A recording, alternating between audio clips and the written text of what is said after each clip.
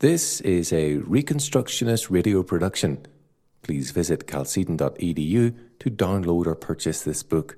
The Philosophy of the Christian Curriculum, Rousas J. Rushdoony, Ross House Books, Vallecito, California. Part 1. Chapter 4. The Curriculum and the Resurrection. As we have seen, a liberal arts curriculum is a course or path in the arts of freedom. Since the doctrine of the resurrection of Jesus Christ is a witness to the defeat of sin and death and the restoration of the redeemed man in Christ to dominion, it follows that the fact of the resurrection is central to a liberal arts curriculum. St. Paul speaks of, quote, the power of his resurrection, end quote, Philippians 3:10, quote, the power or efficacy, end quote, of his resurrection is the justification and regeneration inseparable from it, which lie at the entrance to the Christian life, end quote. According to Lenski, quote, this power of Christ's resurrection became Paul's personal blessed gnosis. He was made to know Jesus Christ as, quote, his Lord, end quote, verse 8, for Jesus appeared to Paul to bring him to contrition and to faith, not to damn him with his omnipotence. Quote, the power of his resurrection, end quote, means that by the resurrection he was made both Lord and Christ, Acts 5:31, made unto us wisdom and righteousness and sanctification and ransoming, 1 Corinthians 1:30. Quote, the power of his resurrection, end quote, is the seal of his redemption. God accepted his ransom by raising Christ and by glorifying him, so that all who by faith embrace this Christ, who died and rose again for our justification, Romans 4:24 and 25, are justified by God, have, quote, the righteousness from God on the basis of faith, end quote, verse 9. This is, quote, the surpassingness of the knowledge of Christ Jesus, my Lord, end quote, end quote. This, quote, power of the resurrection, end quote, is the foundation of the Christian life. It involves not only power but also resurrection, not only a new and redeemed life in Christ, but also a growth in terms of the principle of the resurrection. The fall of man was into sin and death. The redemption of man is into righteousness and life towards a purpose. A humanistic and relativistic education has no transcendental frame of reference. It has no goal or purpose outside of man. Education, then, has as its goal education for man's sake, for a better society for man. The problem then arises, who shall determine what is best for all mankind? Is this determined by consensus or by a majority vote? If so, what about the 49% or 1% who dissent from the majority? Education then ceases to be for their sake, except by imposition and coercion. A humanistic philosophy of education alternates between anarchism and totalitarianism. It can assert an independence not only of men, but of areas of study, art for art's sake, knowledge for knowledge's sake, pure scientific research, as apart from pragmatic and industrial research, and so on. What determines then the value of such an approach? A bare assertion, an act of faith, is all that is involved. Moreover, the purely existentialist purpose is really no purpose at all, but rather whim. Purpose implies transcendence, a goal to be attained, and an adequacy in the present situation or condition of man, and therefore a determination to reach a superior place. The word comes from pro, before pono, place, and it is thus a call for man to go beyond himself to an established goal. In an existentialist world, purpose in this true sense of the word is impossible, in that motivation is purely out of the biology of man, and the impulses of the moment, is purely out of the biology of man and the impulses of the moment, unconditioned by prior goals, religious instruction, or social expectations. The result is what whim then governs man, a, quote, sudden, unexpected, and unreasonable deviation of the mind from its usual or natural course, caprice, freak, end quote. A Christian liberal arts curriculum is therefore a purposive curriculum in terms of the doctrine of the resurrection and the calling of man to exercise dominion and to subdue the earth. Certain requirements are therefore basic to a curriculum which is based on sound theology. First, the student must be enabled to grow in his dominion over himself as a necessary first step towards exercising dominion over the earth.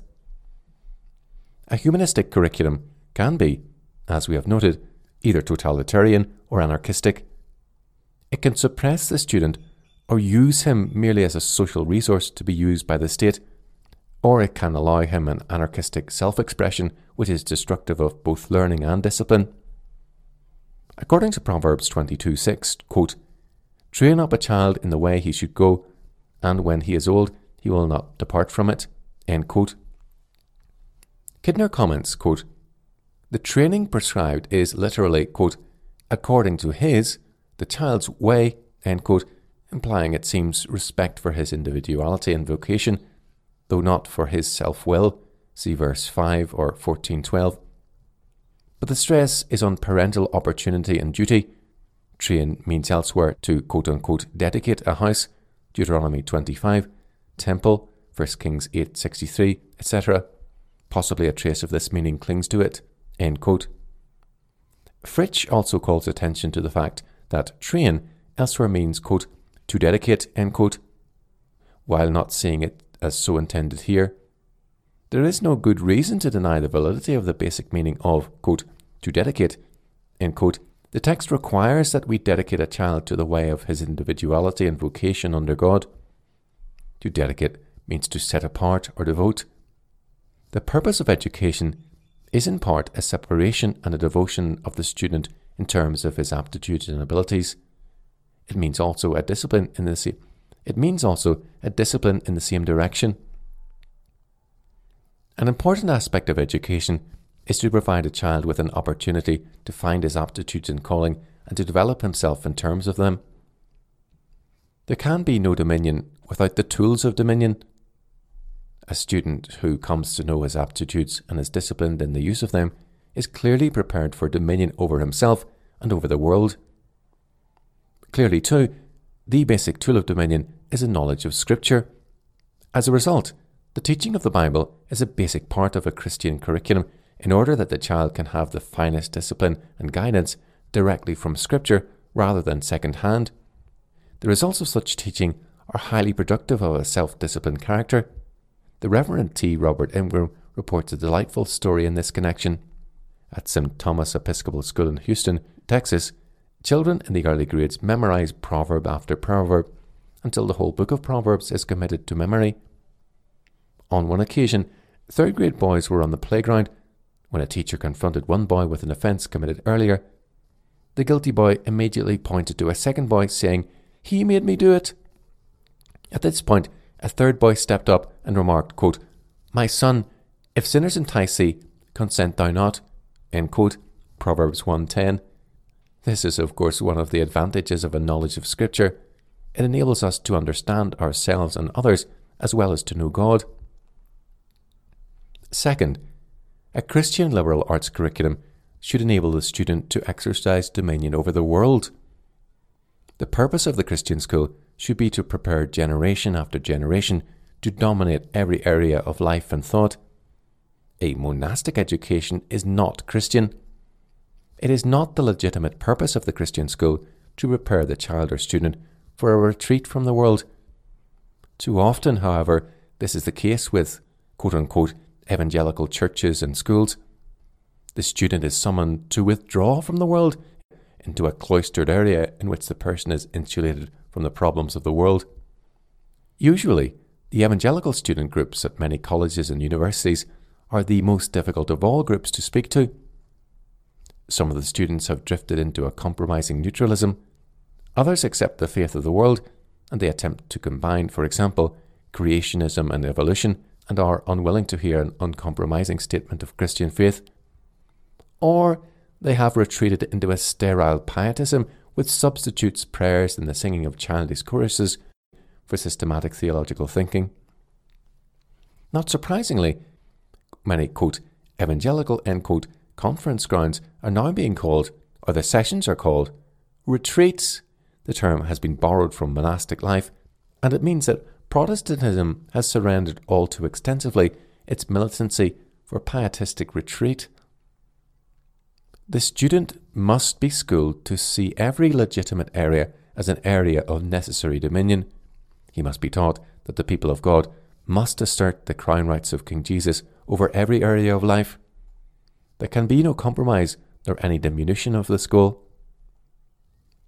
A relativistic philosophy will ultimately work to destroy every area of knowledge. By destroying meaning, it will destroy the validity of study and research, as even a non-Christian scientist has observed. Third, the goal of Christian education cannot be exhaustive knowledge, but rather principled knowledge. According to Van Til, quote, the Westminster Shorter Catechism asks, quote, how does Christ execute the office of a prophet? Christ executeth the office of a prophet in revealing to us by his word and spirit the will of God for our salvation. End quote. Now, if we recall that man set for himself a false ideal of knowledge when he became a sinner, that is, he lost true wisdom, we may say that in Christ man was reinstated to true knowledge. In Christ man realized that he is a creature of God and that he cannot seek for comprehensive knowledge. Christ is our wisdom.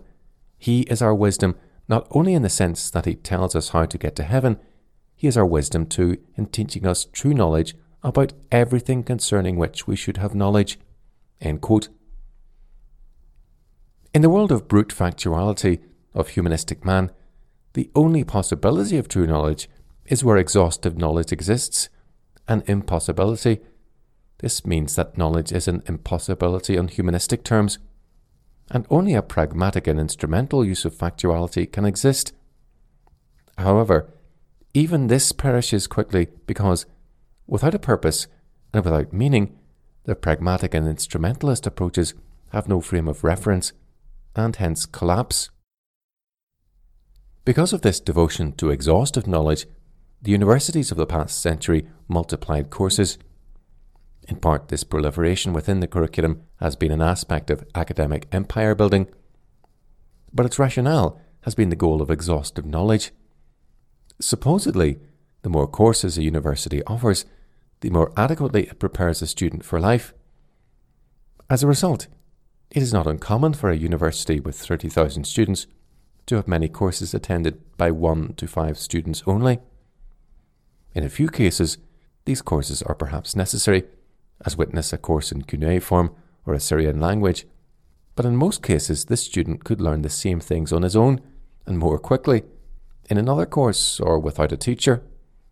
Such courses, however, are regarded as the essence of a university and its prestige.